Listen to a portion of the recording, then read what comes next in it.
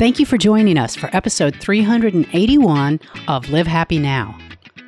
We've hit the end of summer, and for many people, that means dealing with end of summer anxiety. And it's not just for kids anymore.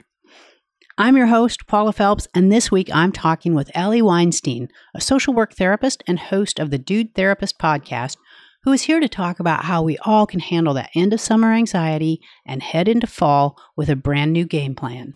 Ellie, welcome to Live Happy Now. Thank you for having me. Super excited to be here.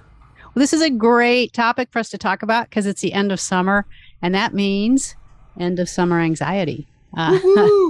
So we are already living in a time when anxiety is really high. So what is it about the end of summer that then increases that a little bit? You know, I think when we have the summer mentality, we kind of take a step back, relax a little bit, take our foot off the gas a lot and relax. I remember when I was in grad school or even in college and I actually had summers off, going back into the quote unquote real world was so scary because you haven't had to do it for about 2.5 months. Right. So for a lot of people, getting back into the swing of things, or even if they haven't been off, but their kids have been off, getting back into that routine again, it is something that scares a lot of people, myself included. Yeah, because it does disrupt the parent. As parents, we've gotten used to a slower pace. You don't have to get the kids up, get them out the door, get them to school necessarily. And now that's all getting back into this more serious mindset. So what are some of the ways that parents respond to that? What kind of anxiety are they feeling?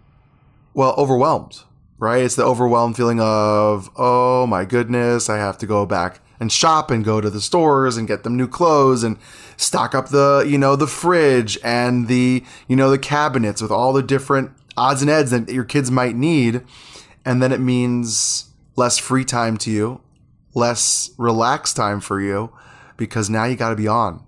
From the second that clock turns a certain time in the morning, it is just go, go, go all day. And it's not as relaxed. So, the hardest part for parents is that morning get out and that nighttime put down to bed, right? And when you don't have to do it for a couple of months, you kind of get used to that and you forget the stress that comes with it. And then all of a sudden it comes creeping in like a little spider right into your mind about the idea of like, oh, here we go again. It's about to go down. And that's where everything starts to bubble. The what ifs, the who knows, the how's it going to go and what's this year going to bring and how are my kids going to function this year versus last year can be very, very anxiety inducing. And that's such a great point. Like last year compared to this year, your kids are changing. The world is changing. So what was anxiety producing for them one year might be completely different the next year. Yeah. And, the past couple of years when they might not have had to go to school because of the pandemic, that was a different stressor. And now maybe schools are open. I think a lot of them schools are open now or having hybrids or whatever situation is in your area. Getting used to that, having a couple of years off from that as well is even more pressure because you haven't really had to do it for a couple of years, maybe at least 1 or 1.5 years. And now you have to really relearn what works for you in that morning routine and that night routine to get things kind of the ball rolling when it comes to the stress level. So let's unpack this because we've got this big old ball of stress that's going on and the whole family is wrapped up in it. Yeah. So where do you start? Do you start taking care of yourself or do you start with your kids or how do you start untangling that? Yeah. So for me, one of the biggest things I would suggest is if you do have a partner in crime in your life, I would sit down and talk to them. Sit down and talk to them and say, okay, here's what I'm feeling. Here's what's going on. How can we make this work? Because whether it's the mom, the dad, 2 moms, 2 dads, whatever the structure of the family unit is, stress is across all human beings. So, and of course, parents and their children. So create a team, create a unit. Don't just leave it all to yourself. And especially if your kids are old enough, figure out how to include them in it. So let's say, for example, a big stressor is packing lunches or breakfast in the morning where it's just like, go, go. Things are flying. It's overwhelming. You're getting dressed. They're getting dressed. You haven't had your coffee yet. It's just nutso. Chaos. And chaos, Yeah. Right? So make a team effort, right? What can you do the night before that relieves the stress? What can your partner do as well as you? So it's not just on you because that's unfair and unrealistic because your life matters as much as everyone else, no matter what your responsibilities are outside of the home. So make a game plan. Every single sports team in the history of the world, before a game, make a game plan before the game. So they don't get to it and go, well, we weren't prepared for this. I don't know how to deal with this. We didn't know they had that, right? No. You should have prepared, and we should prepare as parents. So it means sitting down, making a game plan, maybe a schedule, maybe a rotation. Maybe it means sitting with your kids. If you have kids in high school who are older, who don't need as much micromanaging and on top of them to get them out of the door. Like I have a 3-year-old daughter. I can't let her get her breakfast herself. That's just not going to happen. We're going to have fruit by the foot every single morning and she can reach it and we haven't moved it yet. So not ideal, right? So you maybe include the older kids to watch the younger kids or have the older kids make their own breakfast so you don't have to. Maybe it means setting up the clothes the night before. Who knows? There are many ways that have to work for you and your family. And then once you get the game plan down, try your best to trial and error. If it doesn't work, don't be stuck on it. Switch it up. Be flexible. Try a different formula. Make it work for you and your family and make sure that it doesn't all fall on you. And that can be tough because even though you set up this game plan, it's like, this is how we're going to do it. We have old patterns and it gets really easy to fall back into those and all these great intentions of we're going to, distribute the responsibility just kind of goes out the window and one person is back to doing the whole thing. So how do you, keeping with a sports team, how do you do these little huddles to keep everybody in the game all the time? That's the struggle of communication in relationships and family, right? It means constantly checking in. When I grew up, my family always had dinner together, which I found out wasn't a regular thing. But that means if things feel out of whack, if you are really uncertain or overwhelmed, it doesn't mean that others aren't doing anything. It just means that you need to talk to them to see what has to be rebalanced and equilibrium amongst everyone. So just checking in and say, hey, I've been feeling like I've been falling back or I just feel like things are kind of out of whack recently. Is it just me? Or, oh yeah, I haven't really been pulling. I've been busy. Communicate, talk it out. And sometimes the biggest key, like you said before, is starting with yourself to become aware of your old patterns so that you can have a checks and balances with your partner to say, hey, can you keep a lookout to see if I'm going to be doing X, Y, and Z that I always do that ends up making me overwhelmed, that makes me stressed. And then I put so much pressure on myself and then I yell and I scream and blah, blah, blah, blah, blah. So just start by becoming aware in the ideas that are running your life. And then, oh my goodness, when you start becoming aware and self-reflective, the patterns that you can recreate and become aware of the old patterns to kind of stop them in their tracks can be something that de-stresses and creates a better functioning you. That's really, really fun to see. And just that idea of creating a routine eliminates so much anxiety. Why is that? Tell us how that works. Sure, because our brains are made to function on consistency and routine. When things are the unknown, right? What's going to happen next? That's not what we need for survival. Our brains are bred and are coded for survival, and survival equals I know what's going to happen, so I know how to deal with it. And if I don't know how to deal with it, I'm going to freak out. My brain's going to go in survival mode and start to panic. It is the natural tendency that we do and go to when things are uncomfortable, overwhelming, and unknown. But when we can create a somewhat, right, because we can't make everything perfect and nothing's ever perfect, but a somewhat assumed or knowledge of what can be every day, then we know what to expect. We know how to attack it. We know how to defend it. We know how to figure out and weave and navigate what's going to come. That's why it's super important to know your own schedule, your kids' schedule, and everyone's on the same wavelength and the same game plan, so you know how to weave and dodge and move from any potential stressors because you know what's going to come. And as we hit that end of summer, is it good to do it like this fast pivot, or how can we ease into it so it's not such an abrupt, oh, hey, it's summertime, we're having a great time, and all of a sudden, well, it's gone. Now you're not going to have fun. Yeah. I think Labor Day is like that turning point. So it really depends on the person. Some people are good on the fly, right? Some people are good with, we got this next day, we're done, we're ready, we're good, we're golden. And some people need 2 weeks or 3 weeks to prepare. It really depends on the person. And the fun thing about anxiety is that even if you prepare, it still might come up because life can be stressful and uncertain. So it also means having compassion with yourself, that even if you either do it last minute or you do it in the right time for you, it doesn't mean that you're going to all of a sudden erase any anxieties that might come up. It just means that you're better equipped to handle it. And it also means that if it does come up, that you need to give yourself a lot of compassion, that you're just doing your best. And I think we forget that sometimes as parents. We forget that it is so hard to run our own lives, and now we're responsible for little humans and their lives, that we have to just do our best. And as long as they're healthy, alive, and out the door in school, if their socks aren't matching, it's not the end of the world. If they don't have the most nutritious snacks, but they are happy with their snacks, not the end of the world. If they get to school and they're doing well in school, that is the key. If they're making friends and socializing. But all the little things that we overwhelm ourselves with and stress about usually aren't the biggest deal. But we make them a big deal because our brain is so easily focused on those small things as quote unquote failures or mistakes or issues that we hyper focus on them and eat ourselves alive by them. So give yourself some grace and compassion to let go sometimes and realize that your kids are doing the best they can. You're doing the best they can. And as long as they're getting out the door and healthy, you are a successful parent.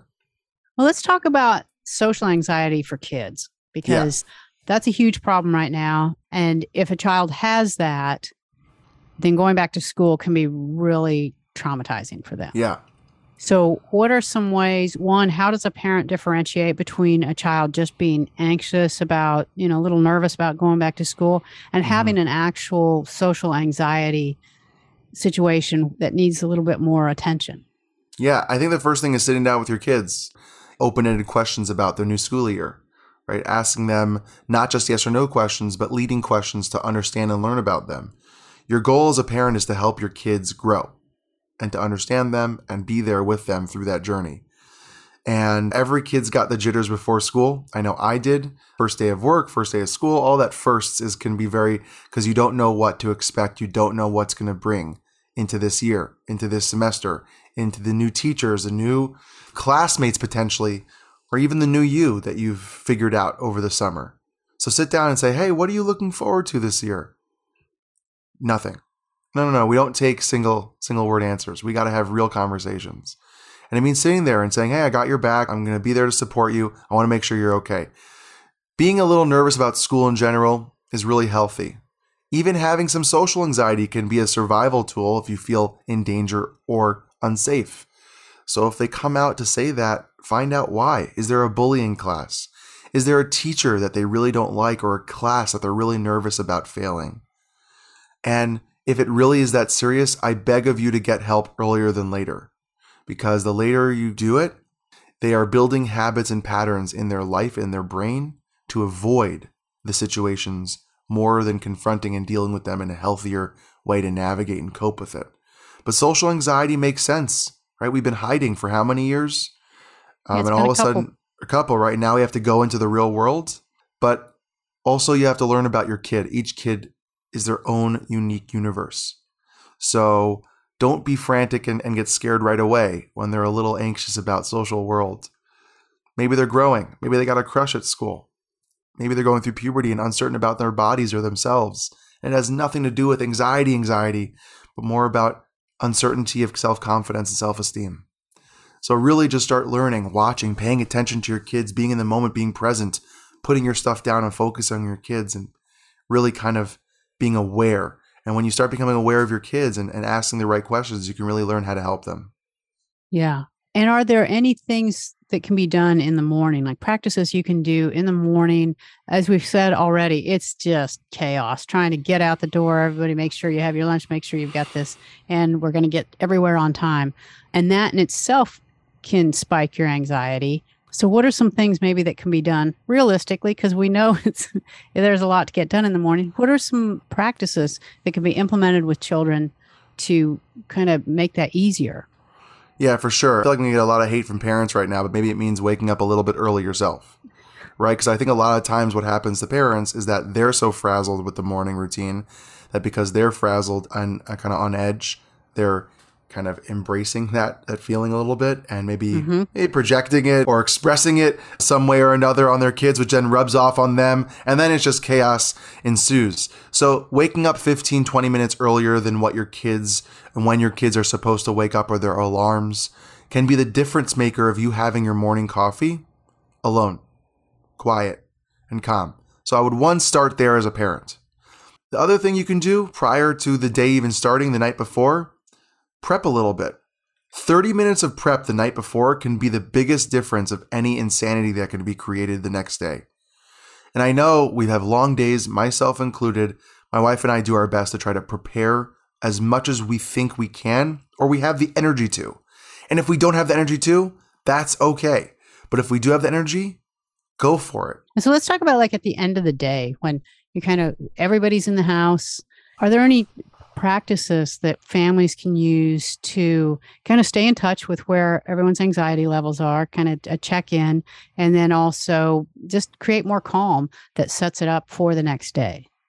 Yeah, I'm a big fan, and I said this earlier, of like eating together as much as possible. So even if it's once or twice a week, but if you can, try to have 1 or 2 dinners a night where you actually, everyone puts their phones down and you just talk. No pressure, just to hear what your kids, not how was your day, what was the favorite part of your day, right? Remember, open-ended questions, right? How was your day? Fine, right? One-ended. That's it, one word. What was your favorite part of the day? Oh, when I went with recess with my best friend Joe and we really had a great time playing kickball. Or what was the hardest part of your day? Right? Just to learn and hear about what they have to say, creating a conversation with the family. I'm a big fan of game nights or movie night, something that is family oriented. Also just be conscious of how long your kids, give it a couple of weeks. Don't force it because the beginning is a lot for their brains. So don't be offended if they're just tired and overwhelmed. Give it time. Don't push it. It's about the relationship and about the connection long term and not about forcing a scenario right now. For all of our best efforts, sometimes it doesn't go like we would want it to. When does a parent know that they need to get help as a family or that a child might need, their anxiety might need outside help?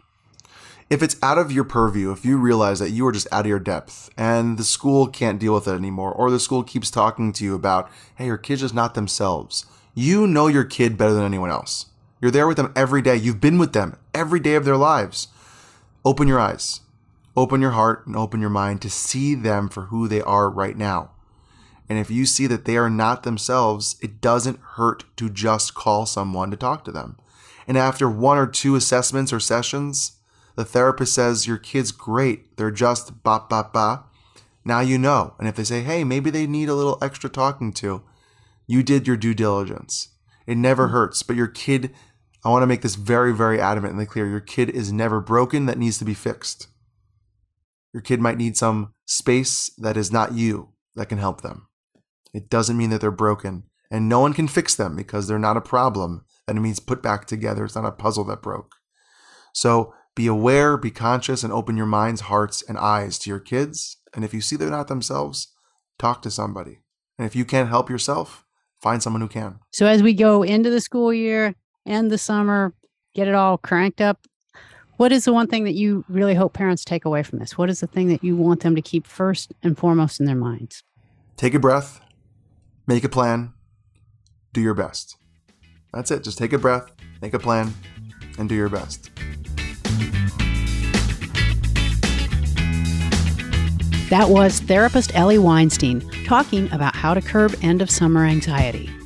If you'd like to learn more about Ellie, listen to his Dude Therapist podcast, or follow him on social media, visit our website at livehappy.com and click on the podcast tab. And if you haven't visited our Live Happy store in a while, this is your friendly reminder that we have several cool new items to help you celebrate your positivity, including our fabulous new Live Happy Now podcast t-shirts and some brand new journals. Check them out when you visit our store at livehappy.com. That is all we have time for today. We'll meet you back here again next week for an all-new episode. And until then, this is Paula Phelps, reminding you to make every day a happy one.